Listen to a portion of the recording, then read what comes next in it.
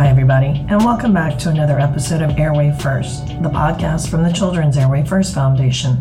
I'm your host, Rebecca Downing. My guest today is Dr. Shereen Lim, a Perth-based dentist with a postgraduate diploma in dental sleep medicine from the University of Western Australia. As one of Australia's first handful of dentists to obtain a qualification in dental sleep medicine, she has spent more than a decade working with patients with snoring and obstructive sleep apnea. Rather than managing dysfunctional breathing and its consequences, Dr. Lim is focused on promoting airway health. This means reinforcing nasal breathing and promoting good airway development from infancy as keys to sleeping well, thriving, and a greater future health. Dr. Lim regularly sees infants to adults and has been able to pinpoint the issues in infancy that lead to bigger problems down the track. She's passionate about educating child health professionals from a variety of fields to recognize the earliest warning signs of poor airway health, including poor oral, facial, and poor jaw development, and promoting collaborative care to address these as early as possible. Her vision is to help more children receive timely care to breathe, sleep, and thrive to their full potential, and avoid growing into more serious problems later in life. Dr. Lim is also a renowned speaker and the author of Breathe, Sleep, Thrive, which is available on Amazon. You can find out more about Dr. Lim at drsherilynlim.com.au. And now, here's my interview with Dr. Shereen Lim. Okay, thank you, Dr. Lim, for being on our show today. I really appreciate it. No, thanks, Rebecca, for having me. I have followed Children's Airway Health Foundation, the website and the blogs and all the resources that you guys have created. So I'm really excited to be involved with this to support what you guys are doing. Well, thank you. I appreciate that. And just so everybody knows, at the end of the show, in our show notes, I'll make sure to put links about everything we talk about. Mm-hmm. And when I reference your book, just so people can see it, this is the book I will be referencing throughout our conversation. And if, especially parents, if you haven't read it, I cannot recommend it enough. Please read it. It's amazing. You'll get your footing. There's so much information in there. And it's a great book.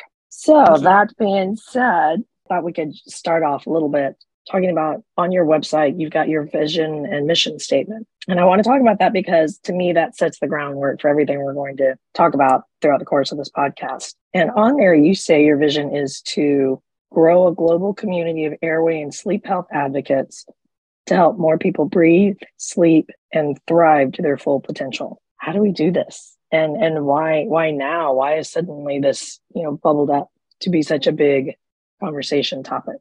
Yeah, I mean, in the past, traditional healthcare has been really focused on treating symptoms such as depression, ADHD, heart problems, and without really looking at the root causes of those issues. And many times when we have poor breathing and poor sleep, that will actually play out with these symptoms and increased risk of these problems. So rather than medicating people and people surgeries and all the research focusing on these medications, I want people to go back and look at how are people breathing and sleeping. This is where we spend a lot of our time during the day. And if we don't breathe well, we're not going to live well. So I think it's really important to get this word out. We can most affect people when we treat people in the earliest years of life. So we can't really afford to wait longer and longer. There's a lot of new research that suggests that we need to work collaboratively to ensure people breathe well and grow healthy airways. And it's time to get this information out so that we don't miss that boat for many of these children. Right. And I actually have two different questions kind of to follow up with this, because one thing you just touched on it, and I've heard you speak about this before in other podcasts and other presentations, where you talk about the stage of breathing dysfunctions and that the earliest origins are gestational and infancy. So, how is it possible for these dysfunctions to appear, during pregnancy? And then, if we identify them, how early can we treat them? Yeah, sure. So I think it's really important for people to recognize when we have problems like breathing, like snoring and sleep apnea, they do have developmental origins. They're not something that suddenly occurs when you put on weight or when you grow older. They have their roots in how well is the jaw growing, the jaw structures. The jaw structures being the floor of the nose, the house for the tongue, the support for our upper airway or throat. And so these jaws, they grow the most in the first 6 years of life. Even the first year is the most rapid period of development. And what stimulates those jaws to develop is how well we use our muscles during sucking, swallowing, and breathing. Now, sucking and swallowing begins in utero. There's been like fetal echography studies that show that from 18 weeks, there's that constant sucking and swallowing pattern going. And so there has been some work presented by Dr. Christian Gimeno, which found that these high palates and retrognathic or receded jaws can be found very early, even before birth. And they're a reflection of dysfunctional sucking and swallowing in utero. Yeah. Okay. And so because the sucking and swallowing peaks around the third trimester as well, we also have to be aware of high risk groups like premature births, because when babies are born premature, they miss a significant chunk of their sucking and swallowing training, and they don't build good muscle tone. And so these children as well, they're going to be at risk of high arch palate and problems with their jaw development and their muscle tone as well. So if we see it in utero, at this point, just, I understand there's really nothing we can do about it at that point.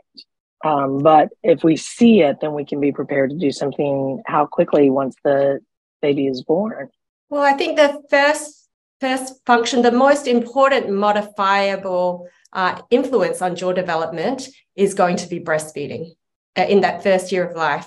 So we want to promote the mechanical benefits of breastfeeding to allow parents to make that fully informed decision. Because when we have breastfeeding, it does require, for optimal transfer of milk, good tongue function and good suction. So it's really actually the tongue suctioning to the roof of the mouth. And as it drops, it creates a vacuum. And that's how milk is effectively transferred. And that promotes good swallowing. So even in utero, it's that action that actually stimulates proper palate development. So I'm involved with a lot of tongue development from infancy, and we can really see these high arch palates and the correlation with the degree that tongue can suction. And yes, we can identify these issues. We can't really change the palate in a big way when it's already very high. But what we can do is we can promote breastfeeding and proper suction of that tongue. And that can sometimes mean tongue tie release, or working with a good lactation consultant who can really optimize the latch and help ensure that we're getting the deepest possible latch and allowing that tongue to function as best as possible. And we also want... And that stretches, that will help stretch and move the mouth, expand it naturally? Yeah. The more and more toned that tongue is and working well, the more our muscles are working, that will actually provide the proper stimulus for the jaws to grow well. However, sometimes that palate is so high that no matter what we do, it's really hard for that tongue to reach the roof of the palate and to stimulate more normal development. So we can identify that these are the children that are going to have more problems. And we want to minimize dummy use or pacifier use, which actually promotes low tongue posture, and incorrect swallowing, which sort of distorts the palate further. And I'm a big advocate for things like osteopathic treatment to kind of help to release any cranial strains or just allow the bones to move more freely and develop more normally.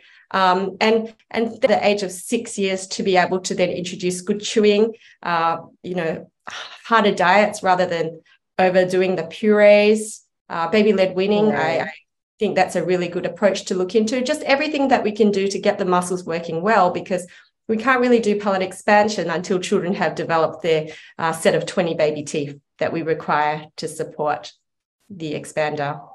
Well, that kind of answers one of my questions. When can we start it? So you obviously we're much later than infancy at that point.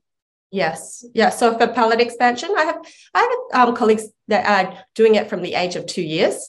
My comfort zone is age 3. So if a child is pretty easy to engage with, or they can sit in the chair for a full set of photos, then often they could be a very good candidate, particularly if they're not breathing well, sleeping well, behavioral concerns, difficult to manage, emotional regulation. They're the children that I might want to look at intervening sooner. There really is no need to wait until the permanent teeth come through, because the brain development, 90% is done by the first 3 years of life. Child's brain is 90% of the adult size by age 3. or something like that. I may not be quite accurate there, but a lot of development goes on in those early years of life. So we want to make sure that they are sleeping and breathing well, and palate expansion being a very good intervention to address that risk factor. And then with palate expansion, that device is put in and it's relatively permanent, right? It's not something that the child pops out in or out daily, correct? There's actually quite a few different appliances and different ways that you can expand the palate. Okay. And the way that palate expansion works to get true bony expansion, it works because in the middle of the palate, there's a midline suture and it's not completely fused. It starts fusing around the age of 9. And so if we gently separate the two halves of the palate, we can actually stimulate bone. It's also called distraction osteogenesis. So there are multiple types of appliances, and anything that has the key that you turn can actually open up that suture and stimulate the bone. So there are fixed appliances and there are removable appliances. And so any of those appliances can work in a very young child just because their suture is so open to movement. And so I tend to use removable appliances. I'm really comfortable with the use of the BioBlock appliance, but there are multiple ways to do it. So obviously with a removable, it does require compliance.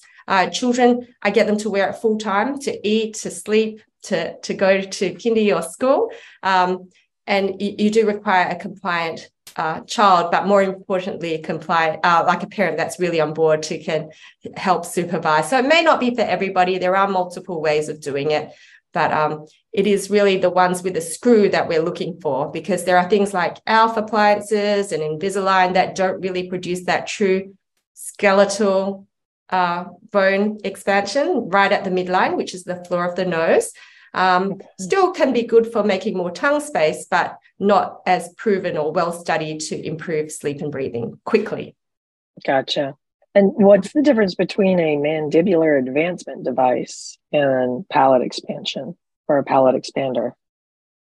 Yeah, so mandibular advancement devices are typically used for non-growing people like adults who with snoring and obstructive sleep apnea. And what they do, they're worn during sleep to actually advance the lower jaw forward. And the aim of those appliances is to help improve breathing or open up the airway. By advancing the lower jaw forward, we're bringing the tongue forward, because the tongue is often a risk factor for collapsed breathing during sleep. And when we bring our lower jaw forward and our tongue comes forward, it stretches open the muscles of the throat. So it helps to keep the airway more open during sleep. And so they're quite effective for certain individuals that have receded jaws, and they do help people with their sleep quality. But it really is a Band-Aid solution for a problem with jaw development. And so I do think that we can do better for our patients if we actually get in early and help their jaws grow better and address those oral dysfunctions that lead to poor jaw development. Right, because if we can do this early or earlier, Yes. right, Yeah. then we're preventing these adults that are having Problems. just a plethora of issues. It's amazing how much is related. Yeah, I think I first got into snoring and sleep apnea because of my husband's snoring and really looking into these dental sleep appliances. And as much as they can help people's quality of life, it really is a Band-Aid solution. And often people ultimately, after a long period of time, they may have different problems with it, like their jaw problems, or they break and lose it, and then they can't really live without it. It's kind of like a crutch. So Right. I also think that for adults with snoring and sleep apnea, yes, it can be very despairing. It can really affect their quality of life. And that's one of the reasons why I think we need early intervention. But for adults, I think beyond those type of Band-Aid solutions as well, we really need to look at how can we help improve their breathing daytime and nighttime as well, so that they can actually get better and they don't have to rely on these nighttime crutches. And when we're looking at what are the best solutions for adults, or what's really going to help improve their quality of life without them having to rely on things, we're really looking at advanced jaw surgeries like palate expansion for adults, which is a lot more difficult than doing it in children, or double jaw advancement surgeries and that sort of thing as well. So, it's really complex, and sometimes it's really hard to find providers that really can understand and integrate these treatments. When do we do palate expansion? When do we do double jaw advancement surgery? And so I really do think at the end of the day, we need to intervene early.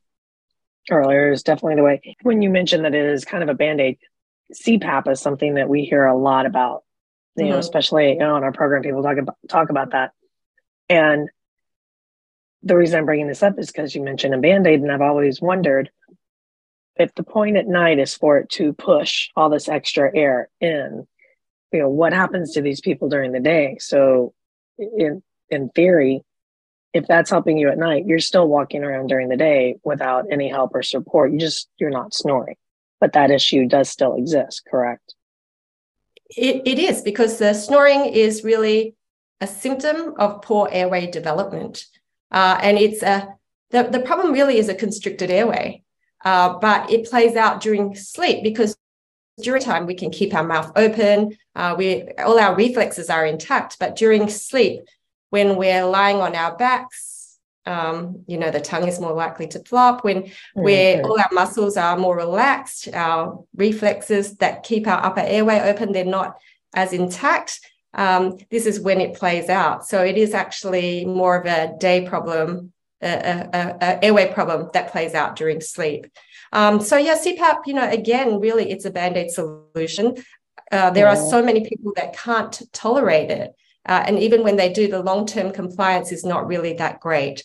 And so, again, nowadays people want to be healthier. They want to actually work out what is a solution. How can I actually get healthier rather than rely on these problems? And it really does come down to jaw surgery. So a lot more adults are becoming interested in how can we do these double jaw surgeries or these palate expansion. Right, to get to the root and fix it so that they've got this long-term solution. That's right. Yeah, but along the way, we've missed all those warning signs, and people have suffered for decades without having, a clear mind or good attention, concentration, and all the other symptoms that go with it.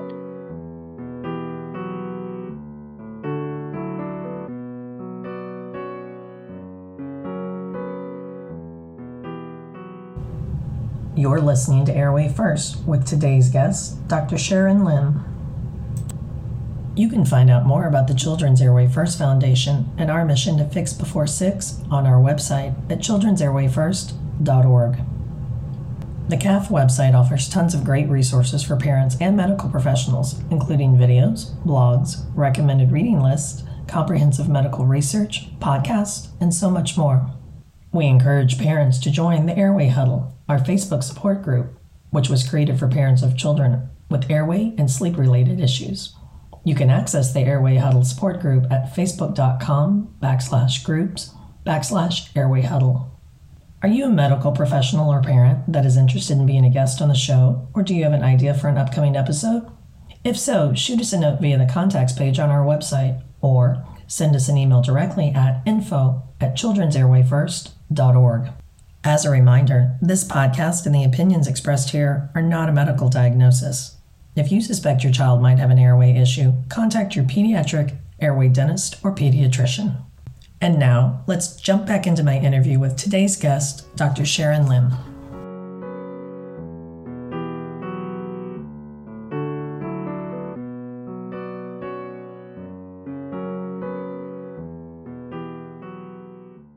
And you talk, and we've talked about this on our programs before, but in your book, you talk a great deal about tongue ties in children. And I found that quite interesting, because even as much as we've talked about it, the way you explain it and the visuals that go along with it, it really helps to clarify things. But just for some of our parents who maybe haven't read this yet, so how can we accurately identify a tongue tie?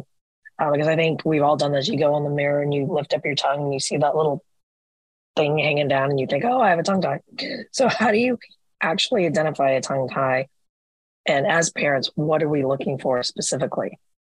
Yeah, it is quite a complicated question to answer, because a lot of us as health professionals, even dentists, we consider oral physicians or physicians of the mouth. We are not taught anything about tongue tie in dental school. So it's really hard for us to be able to identify anything beyond the very obvious tongue tie that goes all the way to the tip of the tongue. So they're pretty readily identifiable, often can be picked up by pediatricians in hospital.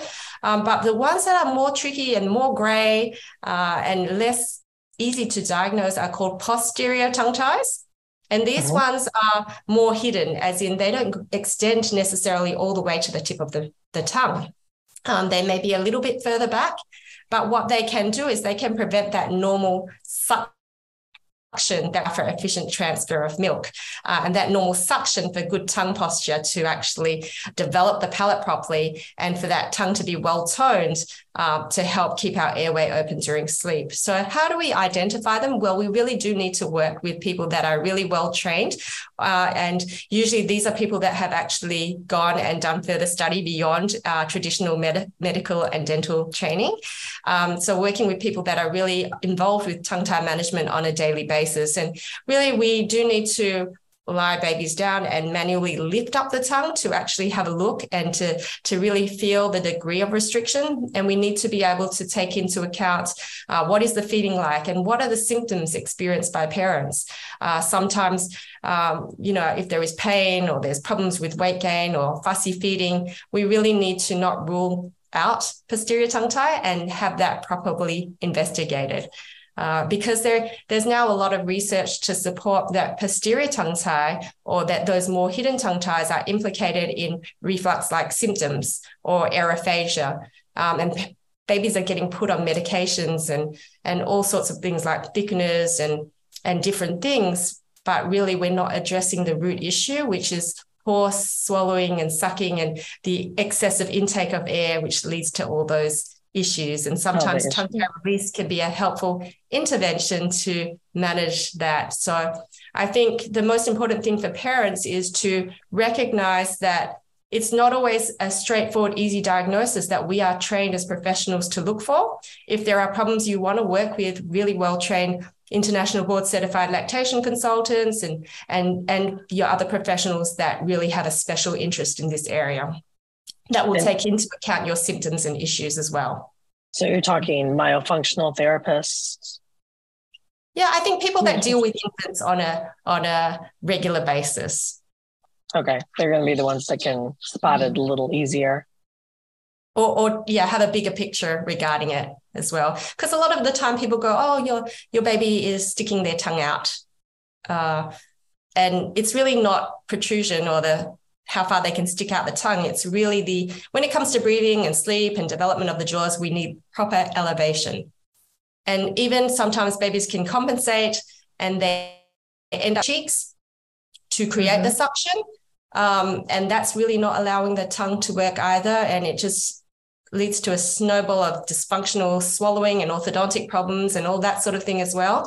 Yeah. So working with a lactation consultant that is trained to look at the actual function and the mechanics of the mouth is going to be a really good option.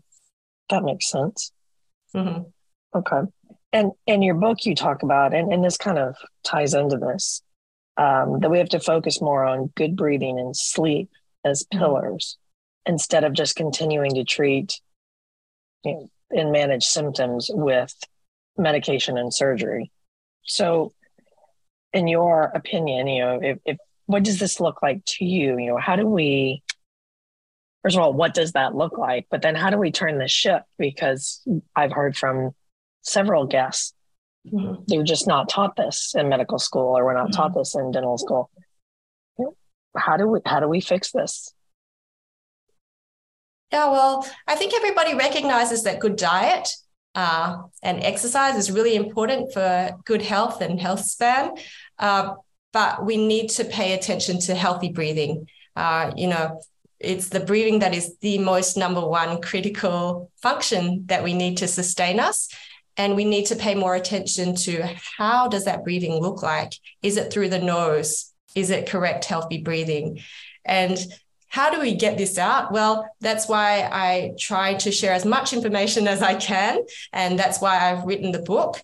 And James Nestor, Breathe, his book, Breath, that was a very, very good book as well to really help people appreciate the importance of healthy breathing. So it's really getting that information out there. And I don't know exactly how to get the information out further. But I do think, things like this book, every day I'm getting emails or messages from different people wishing that they knew this information earlier. And so I think we're only just at the cusp of it's really gathering a lot of momentum that people demanding more knowledge be shared. And I hope that eventuates into something in the future.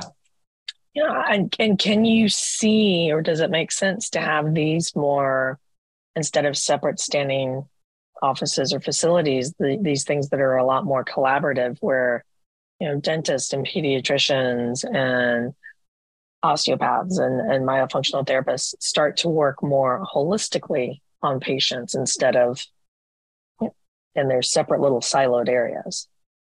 Yeah, absolutely. Because I think when it comes to mouth breathing, a lot of people think, oh, there must be an obstruction. And the person that comes to mind is an ENT specialist or surgeon who will typically take things out of the nose and the throat to improve breathing. But just as important is looking at the outside framework of the airway, which really comes down to the jaws, because when we don't have good jaw development or we have a narrow palate, we're going to have a limitation of airflow. And this is when it becomes easier to breathe with your mouth open. And then we need to look at the muscle patterns as well, because sometimes when you breathe through your mouth for a long time, it becomes a muscle deficit where your tongue is sitting low and your lips become flaccid and you're just not used to using your nose. And so we need to look at a possibility of speech therapist and myofunctional therapist to help restore those types of deficits as well. And there are all sorts of implications with body posture, and there's a role for many different professionals to get the muscles working well, to help restore nasal breathing and those jaw structures that are the framework for good airway. So yes, it is important that we all recognize these problems. With a lactation consultant, we don't want them to just make sure that babies are feeding without pain or putting on weight gain. They have a really good role in optimizing the muscles, because that is the foundation for the way in which we're going to chew and swallow and grow our jaws. So really helping people understand what is their role. I think there's a lot more multidisciplinary courses and conferences now. So I think that is really helpful to have more and more people on the same page, really understanding that we need to work together to promote this integrative approach. Yeah, I agree with that. So one part of your focus is also on sleep. And so you talk about sleep studies and how they can help as far as evaluating and coming up with a course of treatment for adults. But when it comes to children, my understanding is there's some limitations and expectations that maybe we could set for parents, because it's very different with children. Yes? Yes. Yeah. I think, there's quite a few limitations with sleep studies in general. Okay. And so probably the main things that I'd want parents to recognize, or even adults, when we get a sleep study, it offers a lot of information regarding sleep times, durations, how many pauses in breathing, what are the durations, how much mouth breathing. But typically, all that information gets summarized in a report, and it comes down to AHI, apnea-hypopnea index, which is really a measure of obstructive sleep apnea. So that happens a lot with the reports. But really, to get counted as having obstructive sleep apnea, you have to have a minimum of 5 10-second pauses in breathing as an adult per hour of sleep. Per hour, so, okay. Yes, 5 per hour. And they have to be 10 seconds. They can't be 9. They can't be 8. So it's pretty severe. Like even if you have mild sleep apnea, it's a severe breathing disturbance. And when it comes to children, because of the recognition that children are very vulnerable to oxygen deprivation, they just need to have 1 per hour to get a diagnosis of obstructive sleep apnea. But the problem is that obstructive sleep apnea really is a severe breathing dysfunction. And if we turn around and tell people that this report says you have no obstructive sleep apnea, therefore we cannot really propose any treatment, we're actually missing those really precursor forms or the more subtle breathing disturbances, which also lead to symptoms like snoring and unrefreshed sleep and all the other symptoms with learning concerns, memory fog, because it's very arbitrary cutoff. And so with children do not tend to get obstructive sleep apnea. They tend to have more upper airway respiratory resistance syndrome, upper airway resistance syndrome, which is their sympathetic nervous systems are very intact and they're more likely to respond. As soon as there's a threat to oxygen supply or a closure, increased resistance to breathing, they're aroused from sleep. And so they do not get those 10-second obstructions. But what that means is their sleep is very, very disturbed. Even if they snore, we know that that is linked to increased risk of inattention because it is actually really disruptive for their sleep. And so it may be linked to signs like teeth grinding. They're all protective mechanisms to protect against sleep apnea, but really they're linked to unrefreshing sleep. And if we miss that, we are not going to be able to treat well those children that are suffering with those symptoms. So generally speaking, if I have a child that comes in with snoring and they're having daytime issues, I am not really going to refer them for a sleep study because in my area, it will come down to the AHI. I will address anything. If I think they've got obstructive tonsils or they've got obstruction of their nose, I will send them to an ENT. If they've got a constricted palate, I'll deal with that. If their muscles aren't working, their tongue is tied and not functioning well, I'll look at doing that. So I'll try and address all of those risk factors because I think what's really important is that we are not just treating obstructive sleep, making sure that children can breathe well through their nose 24/7. Got it. All right. So in your book, you give quite a bit of guidance about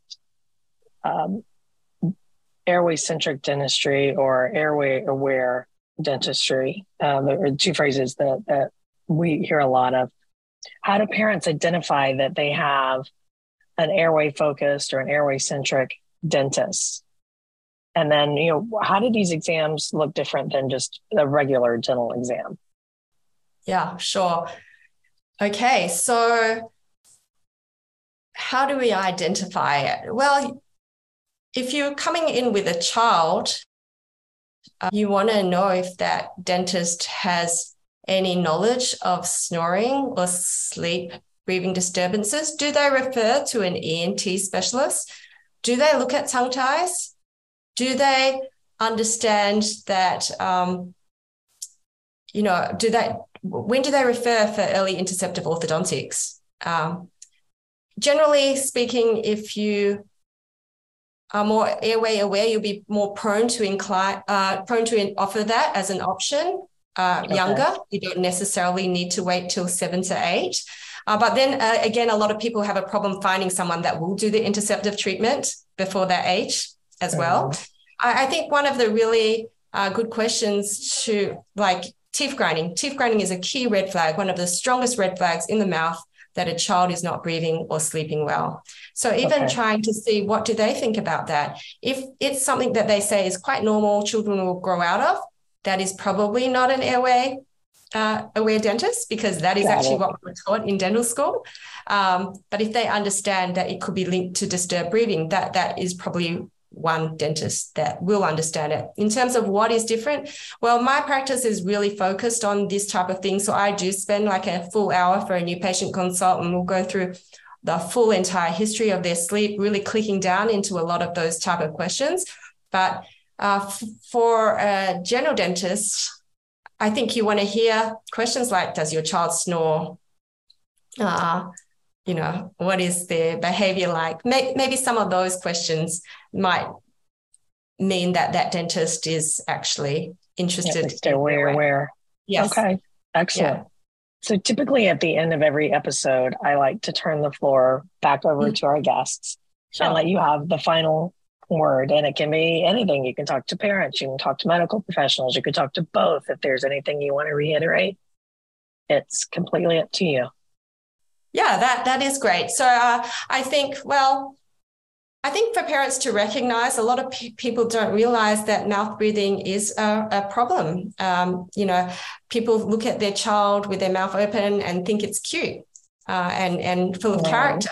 But just to recognize that, yes, it is not. It means that your child is not able to sleep to the best that they can, and it can play out with many different issues. And when children have issues like ear infections or bedwetting or speech concerns and all these other things that can be a symptom of poor breathing, we really need to address that poor breathing. And it's not just an ENT surgeon. Sometimes you can get your child's adenoids and tonsils or removed and have grommets placed, but we really need to recognize that those issues may itself be a symptom. And we've still got to manage deeper if we want to address this problem clearly. And so really looking at all the different aspects, whether it be their jaw or their mouth function, to try to optimize those things. And really the book is to help parents recognize those red flags and give them some direction of what are the different paths that they need to look at to ensure that their child develops their airway well. And the best time to find out more about it is even when you're pregnant or during infancy. We may not be able to do everything straight away, but to have that idea, I think will really empower parents to be able to ensure that they're making the best choices for their children's future. I love it. Oh, and again, thank you so much for being on the show and for sharing all of your knowledge. I will put links to everything in our show notes, and just thank you. Appreciate it. Thanks very much, Rebecca, for having me. I really want my network to be able to follow what you guys are doing as well. We do not need to recreate the wheel in terms of developing resources. You guys have put out a lot of great stuff that we can help share with parents as well. So thank you. Thank you. Yeah. Thanks to today's guest, Dr. Shereen Lim, for sharing her medical insight, and to each of you for listening to today's episode. If you're new to our podcast, please don't forget to subscribe. And if you enjoyed today's episode, leave us a review or a comment telling us about what you enjoyed most. You can stay connected with the Children's Airway First Foundation by following us on Instagram, Facebook, Twitter, and LinkedIn. Parents can also join us via our Facebook parent support group, the Airway Huddle, at facebook.com/groups/Airway Huddle. Are you looking for more from CAF? Then check out our new YouTube channel. You can find a variety of informative original video content, as well as the video recordings and excerpts from selected Airway First podcast episodes. If you'd like to be a guest or have an idea for an upcoming episode, shoot us a note via the contacts page on our website, or send us an email directly at info@children'sairwayfirst.org. And finally, thanks to all the parents and medical professionals out there that are working to help make the lives of kids around the globe just a little bit better. Take care, stay safe, and happy breathing, everyone.